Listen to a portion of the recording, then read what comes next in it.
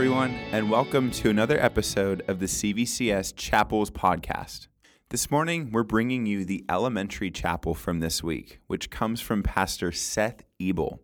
Seth is the pastor of discipleship at the Shoreline Church in San Clemente, California. Seth Ebel spoke at CVCS 2 weeks ago with the message, God Honors Our Faith. This week, his message is called Moses and God's Rescue Plan. We hope you enjoy the episode, and thank you as always for listening.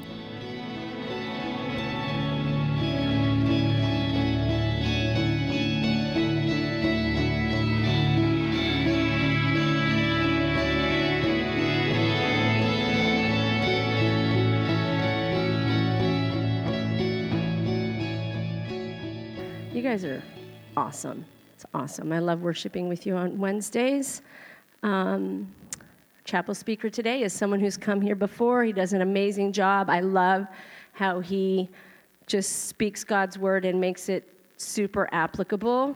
He's going to talk about one of my favorite parts of the Bible in the Old Testament. He's come to bless us, but we want to bless him as well. So let's give an amazing Eagles welcome to Seth Ebel.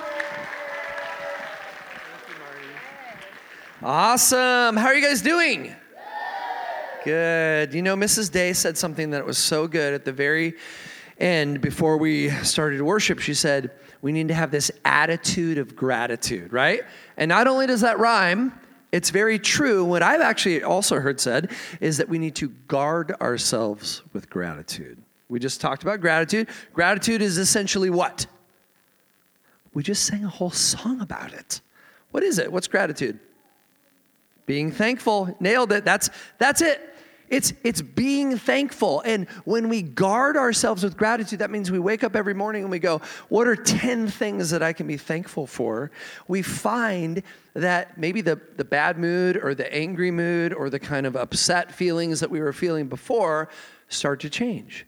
And God's word is very clear about that. It actually says in Philippians chapter 4 that we are to think about things that are true and right and pure and lovely. And all of a sudden you start rehearsing who God is and his faithfulness. And you go, I don't feel so bad like I used to. I actually feel pretty good. I feel pretty optimistic because I'm remembering that Jesus is amazing and he has blessed me in all kinds of ways. So I just love that. That could be the whole message this morning, but we're going to go one step further.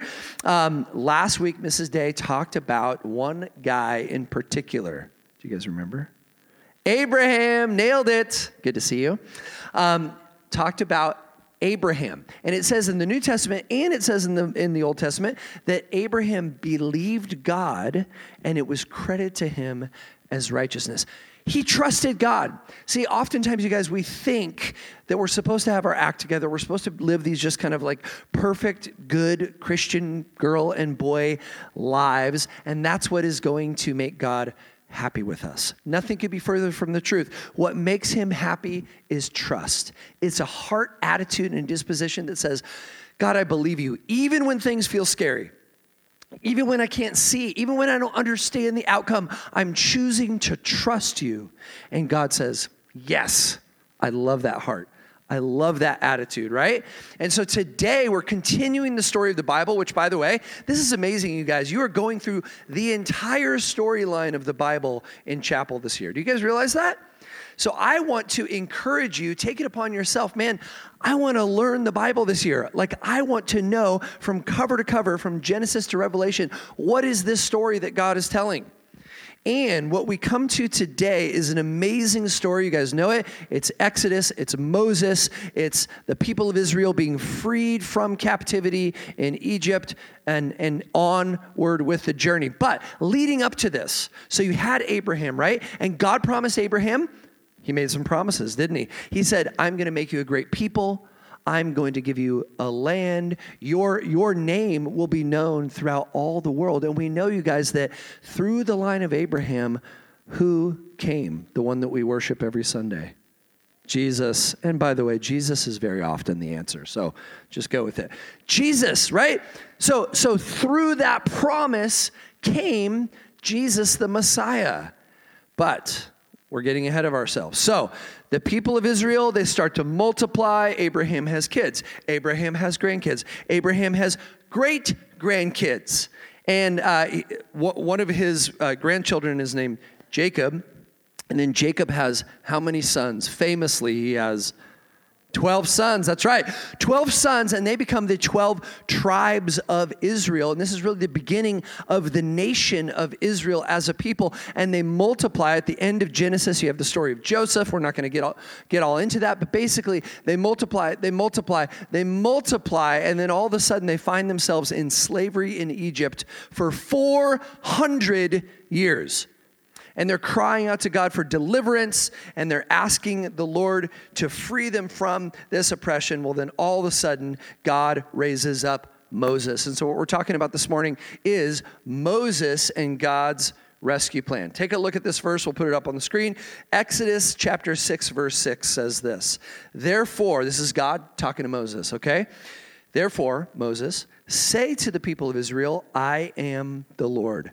I will free you from your oppression and will rescue you from your slavery in Egypt. I will redeem you with a powerful arm and great acts of judgment. And guess what? This is exactly what he does, okay? You guys probably know the story, but there are 10 plagues that come over the land of Egypt, and God is bringing about these plagues because Pharaoh continually hardens his heart against God. And he continually says, no, I'm not going to let these millions of free laborers leave. They're slaves, right? Because does he want to keep them all in slavery? Of course. Why would he want to keep them all in slavery? Why do you think? Yeah. To build the pyramids? Well, that's interesting. We don't know for sure. Maybe, probably not. But they're kept in slavery, guys, primarily because this made life easy for the Egyptians. This made everything perfect because everybody, all the Hebrew people were their servants. They had to do anything and everything they asked them to do. And so, of course, he doesn't want to let them go, right? But God has other plans. And so through these 10 plagues, and you guys remember this, the Nile River gets turned to blood, frogs show up everywhere, giant hail falls from heaven, 10 crazy. They're some of the most amazing miracles in all of Scripture, and they're recorded for us to learn exactly what happened, right? And so continually all this stuff is happening, and Pharaoh continues to harden his heart. He's like, no, I'm not going to let them go. Until finally, and this is tragic, but the very last plague, the very firstborn child in every Egyptian household wakes up in the morning, or doesn't wake up in the morning, and is dead, from the youngest to the oldest. And so Pharaoh, right? Pharaoh's youngest child is dead. Everybody in the land, there's this massive, horrific plague that comes against them. And it was God's judgment to say, you need to let my people go. So finally, Pharaoh says, okay, I will release them. And he lets them go, and they're heading toward the Red Sea. And then, of course, because Pharaoh's Pharaoh, he changes his mind yet again. And he goes, never mind, I want them back under my power and control. And so he sends the entire Egyptian army to go chase them. And what famously happens? Do you guys remember? They get to the Red Sea. She's got it. You had it. Yeah, what is it? That's right. God parts the water, right? So can you imagine? I mean, honestly, you're with millions of people, and you come to this great body of water. The Egyptians are attacking you from behind, or at least, on your trail. And then you're like, okay, God, really? This is where you led us? There's this huge body of water ahead of us. But all of a sudden, the water begins to heap up on either side, and the Israelites walk through on dry land. They are delivered. It is miraculous. It is amazing. Go home and read in your Bibles the entire story because it's absolutely chilling. But God rescues his people. And you guys, for us, there are some incredibly important lessons tucked within this story, okay? So sometimes we go, okay, this happened 4,000 years ago. What am I supposed to learn exactly from this? Well, I want to give you guys a few things, okay? Number one, God hears you even in the toughest times. We need to be reminded of this, don't we?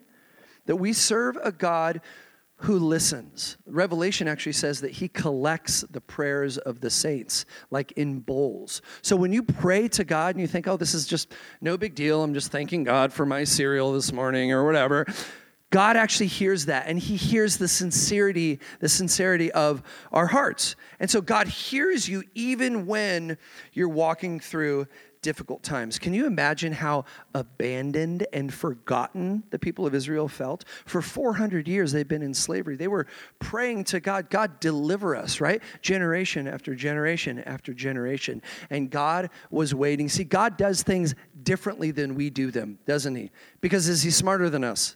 Yes, he's infinitely greater, infinitely smarter than us. In fact, in Deuteronomy chapter 29, it says that the secret things are for God and for God alone. But what has been revealed is for us. So there are certain things that only God knows, and he's never going to reveal to us because we couldn't understand it anyway. It would be a little bit like trying to explain the internet to an ant. How do you think we could do that? We couldn't do that, right? That's how far the gap is. God is God, and we are not. So God hears us even in those toughest times. Look at what Deuteronomy chapter 31, verse 6 says. So be strong and courageous. Do not be afraid, and do not panic before them, for the Lord your God will personally go ahead of you. He will neither fail you nor abandon you. Guys, you have to remember that no matter what, God is with you. Jesus said it clearly in the Great Commission. He says, and I will be with you even to the end of the age. It's pretty awesome. The second point we learn is that God wants to use you even if you don't feel special. Who likes talking in front of groups? Or more importantly, who doesn't like getting up in front of a group and having to share or talk or give a report? Yeah, it's scary, right? It took me a while to get comfortable doing this sort of thing. So, okay, hands down. We don't love that, right? Moses is recorded in the scriptures. He goes, God, I don't love that either.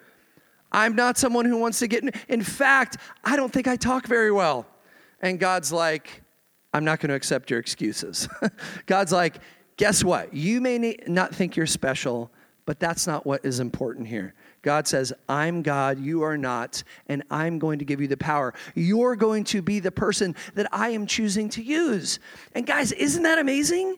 Because so often, I think, well, I'm not as talented as that person, or I can't speak as well as that person, or I don't know enough, but God comes along and he says, I want you exactly as you are. In fact, you're the very person I need to accomplish what I'm seeking to do through your life. Isn't that encouraging? I love that. Final point, and we'll end with this. God delivers you so that he can develop you. So oftentimes, guys, we walk through something difficult. We walk through something hard. And if you remember the story of the Exodus, they get through the Red Sea. And is that the end of their troubles? Are they finally in the land of milk and honey?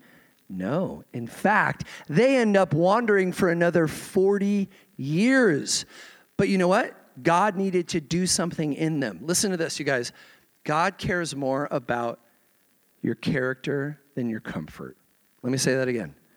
God cares more about the person you're becoming, your character as a person, than he cares about your comfort. He loves you. He's not going to put anything too difficult upon you because he knows that you will trust him in the midst of it. But he's working on you, right? And so we have the opportunity to cooperate with him, to realize that even as he takes us through storms in life, even as he takes us through difficult things, he actually is doing something beautiful in building our character, in changing our attitudes, in making us become the boy or the girl that God wants us to be. Isn't that encouraging? I love that. I rejoice in that fact because it means that God's not done with us. So you may feel like, man, is God still being patient with me? Absolutely. His patience, we don't even understand how patient he is, and he wants to do amazing things through your life. Let's pray together. Father God, thank you so much for these incredible boys and girls. Man, I just see their hearts. I see their courageous spirits, that they desire to please you, to honor you, to walk with you, Lord. And I pray that we would take these lessons from Moses today, that we would be people who don't shrink back, that we step forward in confidence, knowing that if you're calling us to speak or to do something scary, but you're in it, then nothing can stop it. So we love you, Lord. We thank you. And all of God's children said, amen. God bless you guys. Good to be here.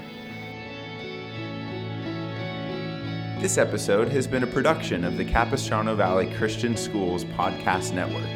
Capistrano Valley Christian Schools is a Christian JK-12 school in San Juan Capistrano, California. Be sure to check out, subscribe to, and leave a review of this show and the other shows on our network on your podcast player of choice. Doing so supports the school community in a multitude of ways. For more information about the CVCS Podcast Network or any of our other shows, check out cvcs.org or email podcasts@cvcs.org. On behalf of the whole network, this is Mr. Jasper saying thank you again for listening and stay tuned for more.